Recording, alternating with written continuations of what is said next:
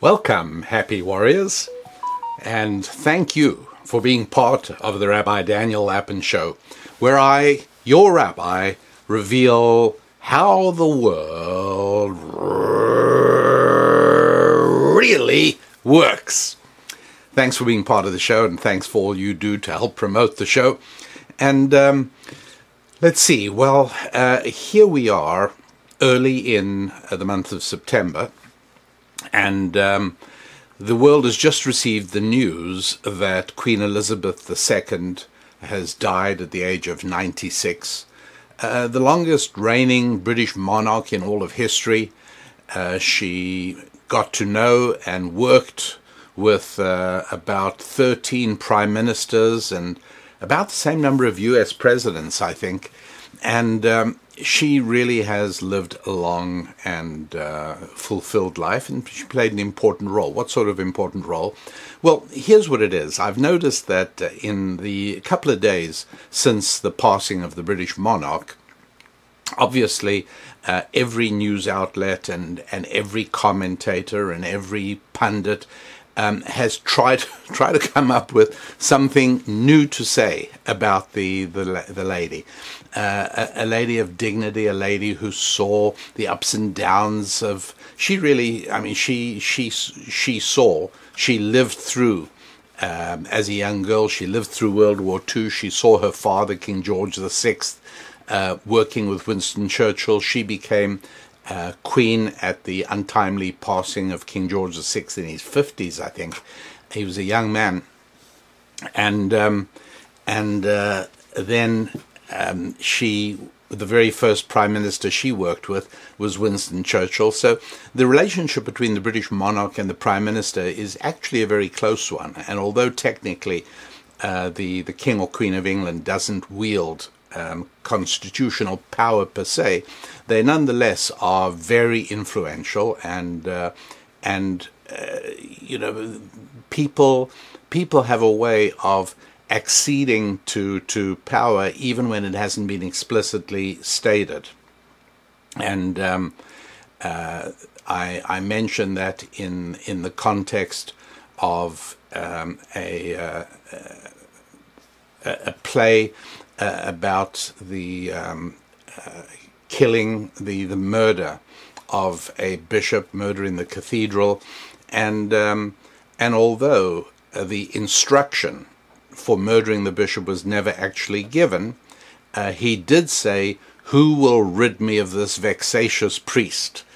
And because he was powerful, he knew that there would be people who would act on that and rid him of the archbishop, even though he would be able to claim afterwards, "What are you talking about? I didn't give any such order," and sure enough, he didn't.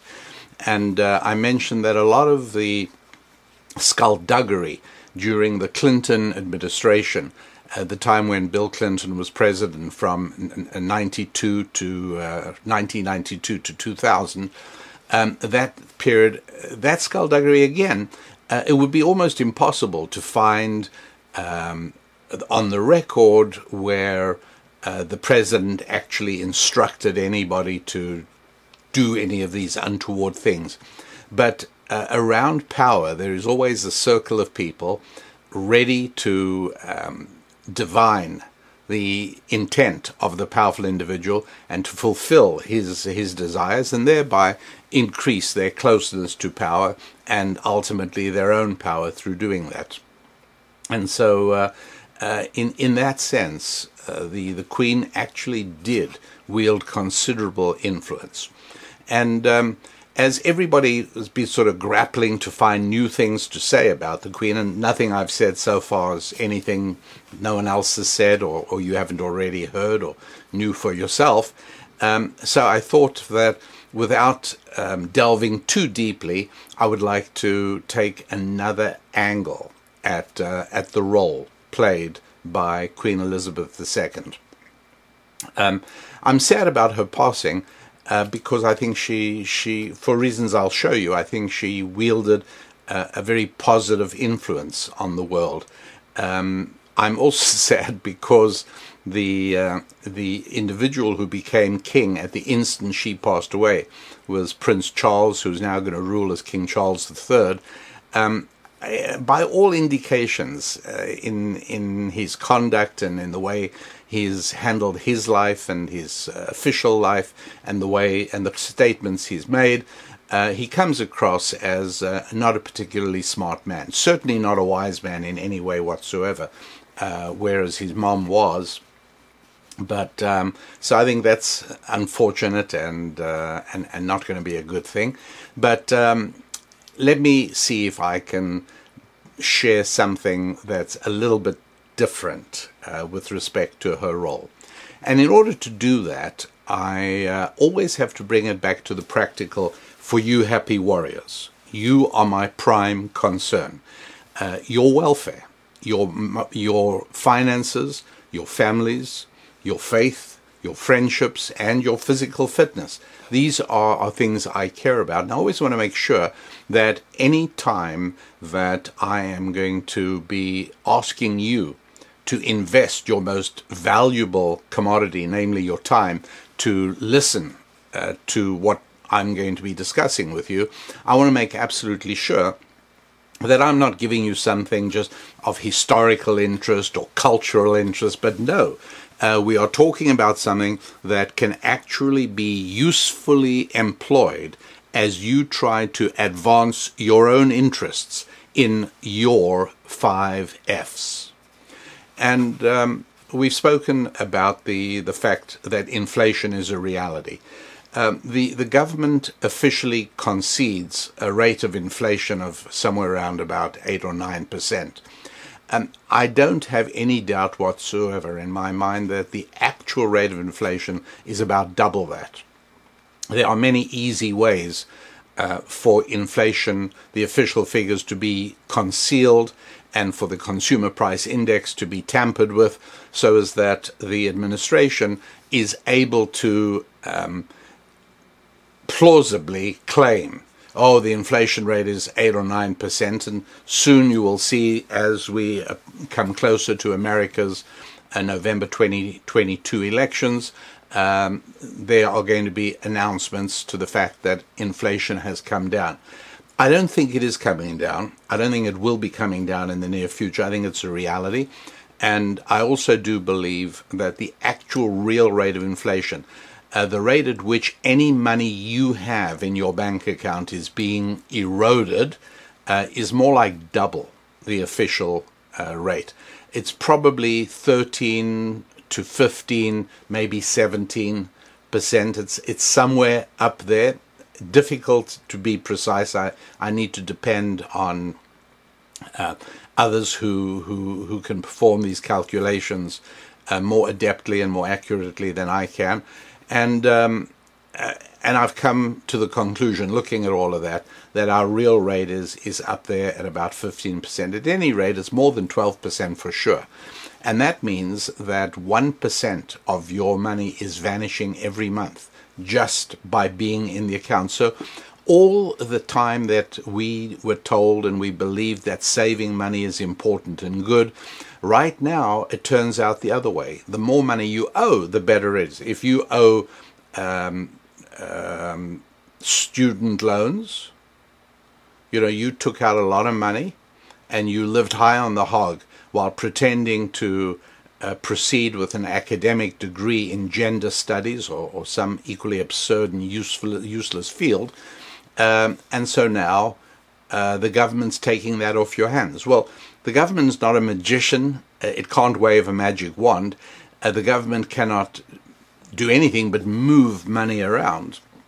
It can print money, which is the same way, it's the same thing as taking money away from hardworking citizens. So the more money you owe right now, the better it is, because in the same way that the amount you possess is vanishing at the rate of about 1% a month if you live in the United States of America, the amount you owe vanishes at the rate of about 1% a month as well. And what is more than that, the value of money going down like that means that even if you are not going to walk away from your loans, like many students are doing with the help of the Biden administration, but when you do pay back loans, you pay back with cheaper money than you got when you borrowed them. So it's altogether a very unstable and unhealthy situation. Not a good thing at all. But still, you don't want to go into debt, certainly not unnecessarily. So there you are, you have a few dollars and you have it in the bank account. What on earth are you to do with it? You really need to do some serious thinking about that. I'm not going to give you any specific advice on that because I'm not your financial planner. You are your financial planner. You know your own situation. You know your timeline. Whatever age you are is relevant to that conversation, and advice that would be good for somebody who is 35 is very different from the advice that would be good for someone who is, shall we say, 65. So it's all your responsibility. Nobody in the whole world cares more about your money than you do. And so, yeah, be aware of that. And you need to be thinking of what you can do so as to make sure that your money is being protected as best as it possibly can. What does that mean? Well, one of the questions that a number of people have been asking me is, since it looks as if China is on the ascent, China is on the way up in the world, whereas the United States seems to be on the way down. Wokeness in the American military, that's a huge problem. Nothing like that is happening in China. The damage that is being done to the economy by pretending that everything can magically be turned electrical at no cost whatsoever. Rolling blackouts in California. As I mentioned years ago, Los Angeles is in many ways the capital of the third world.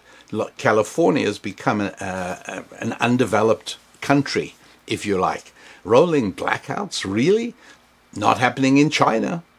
And in China, between China and India, they're building a new coal-powered power station every week.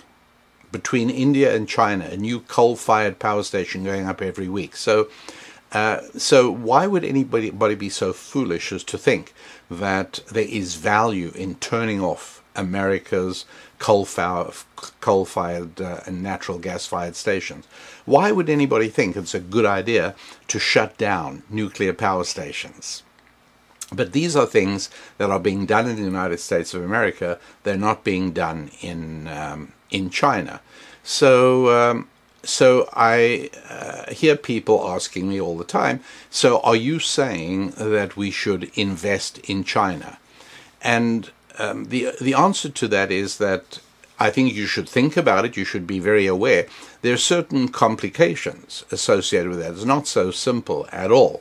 But one of the things that we should certainly be aware of is that the idea of moving some of your money into an arena where it will be part of an upward moving trend instead of a downward moving trend, well, there'd be great value in doing that. How do you do that? It's not easy. Do you buy Chinese yuan? That's the currency there. Do you buy that currency? Well, again, you've really got to know what you're doing, and you've got to study it and be very, very careful. But one of the things we know is that holding money in dollars is definitely costing you about 1% a month. Now, there is such a thing as inflation-linked bonds in the United States, where you can get a return that is pegged to the inflation rate. Okay, it's not the real inflation rate; it's pegged to the official inflation rate, and so that is Obviously not as high, but it's better than nothing.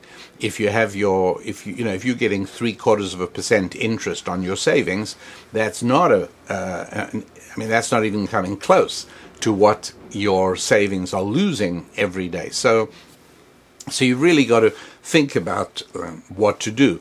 You don't necessarily have to invest in China. One of the things you could do is buy stocks in companies in the United States that do a lot of business in China, where a great deal of the revenue of the enterprise is derived from Chinese operations. Not without risk, of course, but I thought, let me try and give you an overall set of principles here, by means of which you yourself will be able to make a wise and informed decision as to whether China should be part of your investment strategy. Let me explain. Look, there are two different ways of running a successful economy, which involves at the same time maintaining a successful currency. When an economy declines, its currency also declines, right? Clearly, if you think about it, if an economy goes down, it means that economy, that society, has fewer things that other people want, and so they are not going to want your currency very much because your economy is going down, and they'd rather get currency and hold currency of countries that are going up. There's a lot of momentum or inertia to the US dollar and to the US economy. It takes some beating down. It doesn't vanish overnight. But two things are needed for the successful maintenance of an economy and of a currency. Number one, a largely free market, and number two, a set of important values, a moral vision, if you like, which is more or less uniformly shared in common by the members of that society and the participants in that economy. Let me be specific. Free market, a free market that depends on the magic of human interaction. Now, let me explain. A monopoly where a group of, shall we say, manufacturers get together to set prices among themselves in collusion with one another, that's not a free market. Likewise, when workers get together and collude with one another, that's also not a free market. It just so happens that we live in a government, under a government and in a society in America where the government puts its finger on the scales on the side of labor and against the side of capital. So it is illegal to collude with other manufacturers and set a price, but it is not illegal to collude with other workers and establish a bargaining union, whereby you are able to extract very problematic penalties from an employer who doesn't toe the line. So neither of those things are free markets. Both of those things interfere.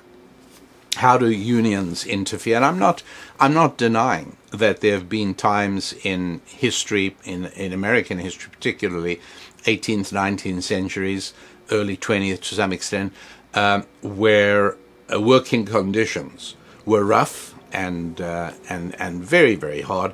And I can understand how bargaining unions came into being. I totally get that. But where we are now, you also have to recognize that, like everything else that has a plus side, there's also a downside. And what unions are able to do is to force organizations to pay more than the actual economic value of the employee. Right? You think about it.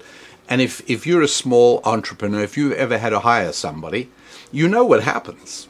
You know that the graph of economic success of your enterprise, as soon as you hire somebody, it takes a hit, it goes down, because you're now paying another salary, and that person hasn't yet got up to speed and begun to develop their full abilities and their full skills, and eventually it starts climbing again. But initially it does go down. And so everybody has a contribution they make. And so when a union, particularly a public sector union, compels a town to pay far more to its garbage picker collectors and its police and to its everybody, well, they end up, the town manager says, well, you know what, the bill will come due on the next person's watch, so I'm not, why do I have to fight this union and be the bad guy in town? I'll give in. And so sure enough, public sector salaries and benefits are way, typically on average around the United States, way higher than private sector, and brought about by unions. Now, in private sector, unions have also done things. And so when you speak about companies that have outsourced manufacturing, the reason is very simple, and that is their labor costs are more than they're worth. You can't manufacture on that basis. Nobody can. You'd have to be some kind of a magician. But a normal, mortal human being cannot operate like that. And so, yeah, manufacturing did leave the United States of America. Who's the villain in that piece? Primarily unions. In other words, interference with the free market. And so, really, for economic affluence, for a society's economy to really succeed, the first thing you need is as close as possible to a free market. And the second thing you need is a shared moral vision. What do I mean by that? Well, reducing that to just two basics: marriage and family, and integrity. If those things are part of the value system of that society, and it has a free market system, it's going to climb. And that was the story of the United States until about 1962. You know already I say 1962, but you can't put a date or a month or even necessarily a year on a society's decline. There are reasons that is a convenient date, but it's close enough. It's within that period of time. And what the difference between then and now is that up till then, the population of the United States was growing indigenously. In other words, not through immigration, but people having children. It was growing naturally and organically. The second thing that was happening then was you had a manageable number of people on welfare. People on welfare usually for a limited period of time, short time. But the idea that there was an entire welfare class of people, that there was an entire population in the country that had been living multi-generationally on the sweat of other people's brows, that didn't exist before 1962, but it did exist afterwards. Exploiting of the emergency room of a hospital. It's not paying your way medically. And by the way, medical insurance and the whole medical industry, again, not free market at all. Tremendous amount of government interference there as well. Originally in the hope of winning votes, because left-leaning governments like saying to you, we'll take care of you from the cradle to the grave. And medicine, of course, is part of that, and will educate your children and will give you money when you're too old to work. Governments like doing that as a deal. You'll get all of that in exchange for your votes. And most people in the population, most people who are docile and sheep-like, eagerly effect that exchange without thinking for even a moment what is really going on here. And so the idea of integrity, that you keep your word, that you show up for work on time, that you don't want stuff for free. All of those things was part of the culture. It was part of a commonly agreed upon moral system. We all knew what it meant. Today, that is all gone from the United States of America. Another thing that happened until then was marriage and family. Look, I've discussed in the past that for a functioning economy, you have to have a pyramid population structure. Each generation has to be larger than the one before. That is how it works. There is no way to bypass that simple reality. And if you ever wondered why it is that the German government or the French government, or for that matter the Swedish government, brought in huge numbers of young men from the Middle East and North Africa, you must have thought to yourself, are they crazy? Do I know stuff they don't know? No, you just didn't pay attention to the fact that they were aware of their own demographic decline, and their assumption was that one body is much like the other. That is part of a Marxist materialistic outlook. This body is the same as that body. And what I say is that's not true. This body that is influenced by a soul and by a spiritual outlook is very different from that body which is driven primarily by its own appetites. From the outside, you might look at these two bodies and say they're interchangeable. The reality is they're not at all interchangeable. What your body does is very much a function of the spiritual schematic that shapes who you really are. And so it is when you're looking at millions of people in the population of a country. If you've got millions of people shaped by a spiritual schematic that says, yes, I do build a stable marriage, and I do raise the next generation, and I raise them to be upright and top-rate citizens, that's one kind of place. Another kind of place says, no, you know what, I do what I like. I'm a free person. I can make my own choices, and I choose not to get married, and I choose not to have children. Well, you're seeing that happening in the United States largely right now as well. So these are two important areas: integrity and marriage and family. If a society has integrity, it's made up of people with a vision of moral integrity, and it also has marriage and family visions and patterns, and it has a free market. There's no stopping that society. No stopping it. What's the second kind? Second kind is also a free market. Don't for a moment give any thought to socialism as the Soviet Union practiced it. That was a non-starter. It never was a success, and finally it foundered and failed after about 70 years. So don't dream about that. Free market is a prerequisite, and the free market with limited, extremely limited restraints and controls, because the free market largely tends to control itself. Not 100%, and that's why there is room for government, but the extent to which the free market is influenced, shaped, sculpted, pressured in the United States is way more than it used to be 100 years ago. And the results are not all good. So, what is the second kind? I've described the old American model. How about the second kind? The second kind is the Chinese model. Now, the Chinese model is, again, believe it or not, it's largely a free market with a degree of government interference. But here's the point, my friends. Each of you happy warriors, please hear me on this. I am not at all sure that the government interference with the free market in China is any worse than the government interference with the free market in the United States of America.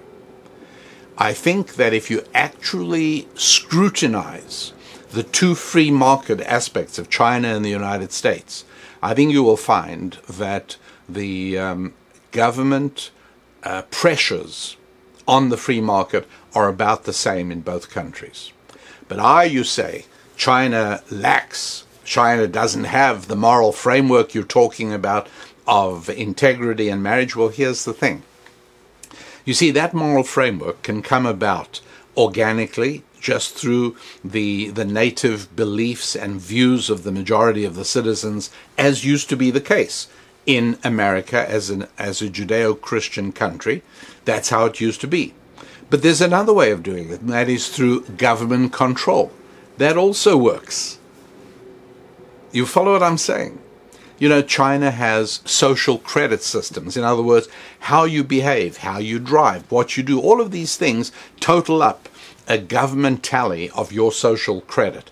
And if you score high, you get certain benefits living in this society. If you score low, you have certain penalties associated with it.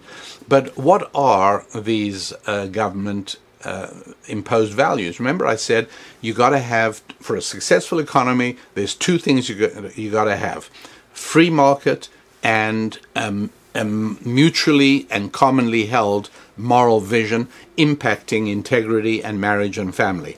Well, in America, we saw how that used to be the case up until about the early 1960s. In China, it is the case right now.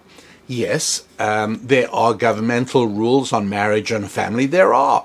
They even tried the dreadfully mistaken policy of one child for many, many years. They're paying the price for that now. There's no question about it. There are huge problems. But the government definitely sees itself in the role. When I say the government, it's the Communist Party. It clearly sees itself in the role of taking care of people's family life as well.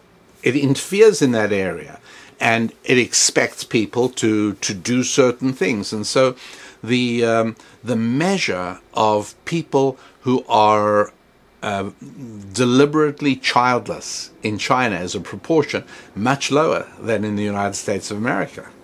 Because in China, most people recognize that it is the right thing to do to get married and raise the next generation. For a viable economy, you got to have the majority of people thinking that, either because their religion and faith leads them in that direction, or because the government under which they live compels them in that direction. It doesn't actually matter. Now, I'm not saying that it's equally pleasurable to live under one as the other. That may not be the case, obviously. But in terms of the success of an economy, and you see where I'm going with this, you will hear people saying often, oh, the Chinese economy is in for a rough landing. Oh, it's going to plummet. Don't you just wait. It's going to come all tumbling down. And everybody's eagerly and breathlessly waiting to see, oh, goody, we'll be able to announce that the Chinese economy is collapsing. The problem is it isn't. And the reason it isn't is because it has as much of a free market as we do, and it has a government-imposed system of values. And so a far greater proportion of Chinese subscribe to the values that underpin their society and their economy than in America. In America, we can't arrive at any kind of a consensus. At its most basic and broadest, there's about a 50-50 split between two incompatible and opposing ways on how people ought to live. You know, and we see that in election after election right now. So the problem is that right now in America, what you have is no shared value system. Today in America, the value system is pretty much everyone should just do as they wish. And then you've got the struggle between wokeism and traditionalism. But in America, you have now a declining free market and a declining common vision. That's not good for a country's economy. And that helps to explain what is happening. The problem of inflation, as I've discussed on the show many times in the past, the problem of inflation is essentially an abolition of integrity. It is a government that doesn't care about morality or honesty or integrity, and inflation is the result. Inflation is what happens when you enjoy too much spending other people's money. That's it. And so in terms of trying to weigh up and decide about China, I do believe that it's worthwhile noting that the notion that China's going to implode financially, it's just watch and see, no economy can exist with that degree of interference. You got it wrong. the interference is mostly on the moral vision side. The interference on their free market exists, but it's no more than the American government's interference with America's free market. So if you like, you could look at it as an equal thing. How's America's free market? I'll give it about a 6 out of 10. And how about China's free market? About the same.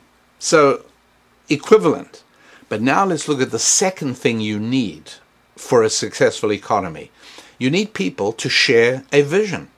People have to have some idea of where this is all leading. America's score on that, unfortunately, very low at the moment.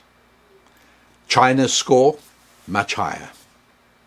And so I think it's, for that reason, my own personal view is that it is a wise thing to look to diversify outside the United States of America.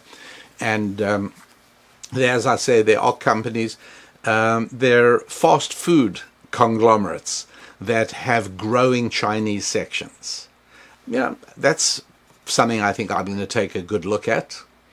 There are other areas, other companies that have a very active Chinese involvement, that a large part of their revenue is coming from China. I think that's worth looking at in general. I really do think it is. And so and so on this show, what I wanted to do was to explain that although you're going to hear people saying, oh, China's heading for a fall, their economy is going to drop, oh, look, their real estate sector is falling apart. Not so quickly. I know it's what everybody wants to see. I don't think it's happening. I just don't see that happening at all. Now, back to the Queen. You know what the role of the Queen was in England, and this has been the case for a long, long time, helping to preserve and maintain the idea of a common moral vision in the United Kingdom. That's something the Queen has done. Marriage and family. Notice that she became the Queen at a very young age, and she continued in her role as wife and mother. And the British loved her for that. And King Charles made something of a mess of his own private family life, to say the least. But the heir to the throne, his son, Prince William, you'll notice, again, the British will love that because, again, very much a family. And you've got to understand that if you haven't ever lived in England and you've never sort of had a sense of the influence of the monarchy, it really does happen in England. I'll just give you a little Lappin family anecdote. Many years ago, my paternal grandfather was making his living by raising ostriches. You know why?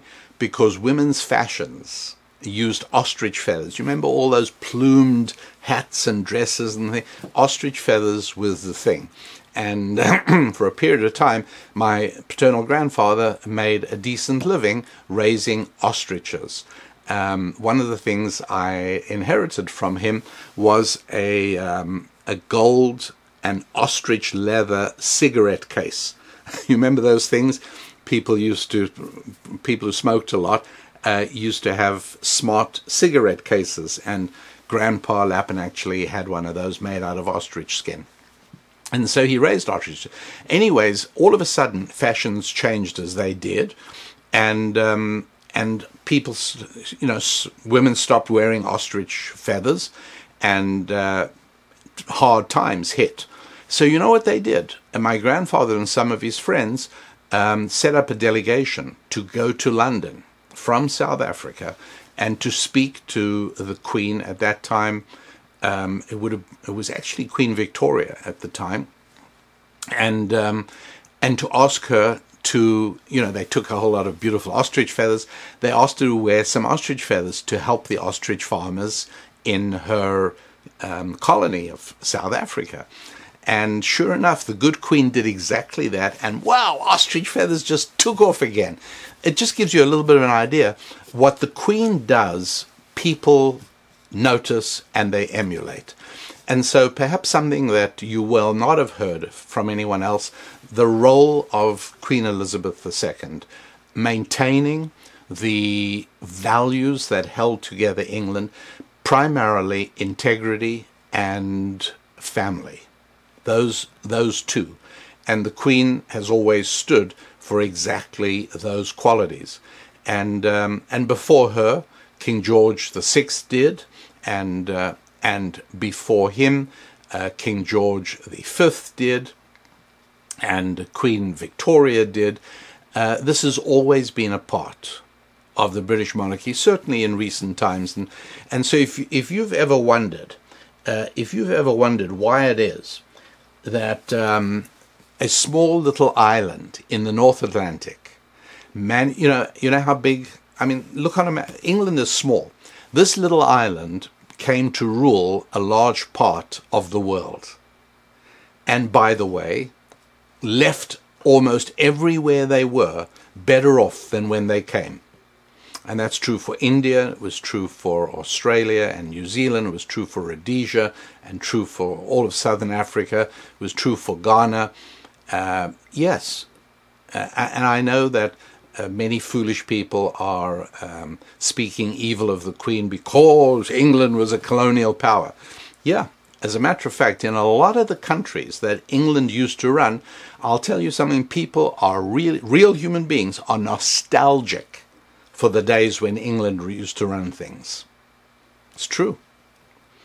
I've heard comments throughout Africa from people that back then the railways ran, back then you could get medicine at the hospital, the corruption level was very low. Yeah, England, now how did a small nation like England become so incredibly dominant? And the answer is because of integrity and family values. The power of the economy and therefore of the country grew and grew.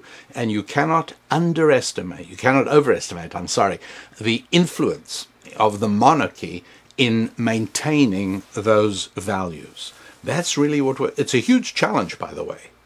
And when you're raising your own family, these are some of the values you have to impart because it provides success and longevity.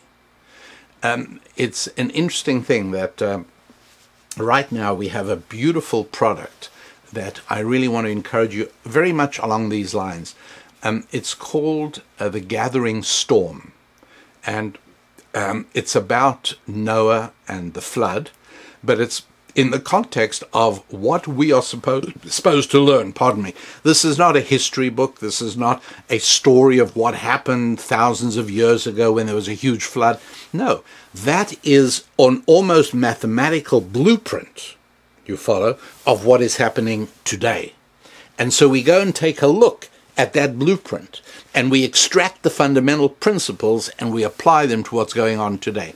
That's what this program called The Gathering Storm on my website tells you about and shows you what to do. So to give you an example, chapter 6 of Genesis starts off with this baffling thing, which is that, guess what? Daughters were born. People had daughters. I mean, just on a basic reading level, you only have to go back 3 verses and to see somebody gave birth to sons and daughters. Go back another 4 verses, somebody gave birth to sons and daughters. Somebody else gave birth to... Hey, giving birth to sons and daughters was perfectly normal. What does it mean when it tells us that there were daughters born? Verse 1 of chapter 6. You should have a look, by the way, and if you don't have a Bible, please just go to my website and buy Rabbi Daniel Lapin's recommended Bible. I really don't think you can be a successful and educated person who gets how the world really works without having a Bible. This has nothing to do, by the way, I'm not speaking about do you believe in God? I'm not talking about that right now. I'm just talking about having a book that has been the most influential book in the most successful civilization you've seen on earth. Britain, the Queen, she spoke of religion and the Bible all the time. She was actually, by statute, she was the head of the Church of England. And it is through England that Protestant faith was spread around the world, throughout Africa, to North America. England did these things because of the Bible.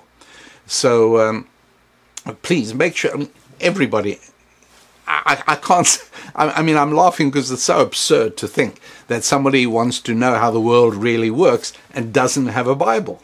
You got to. So anyways, chapter 6 in Genesis, chapter 6, verse 1, it's really baffling. Because, like, really? They had daughters? Wow, who'd have thought? But then you go to chapter 6, verse 2, very next verse, and it's talking about the sons of the lords. And here we got to be careful because there are very many, how can I put this, mistaken translations that start depicting this in supernatural terms, that these are children of gods that came down to earth, and so it's actually not like that. And in my study resource called The Gathering Storm, I explain exactly what the sons of the lords is, and I explain what's really going on here. Essentially, when a society starts declining, sexuality is almost always very much a part of it. And so people sometimes ask me, do you have a sense of, who's going to win the midterm elections in November 22? Hey, do you have any idea who's going to be president in 2024?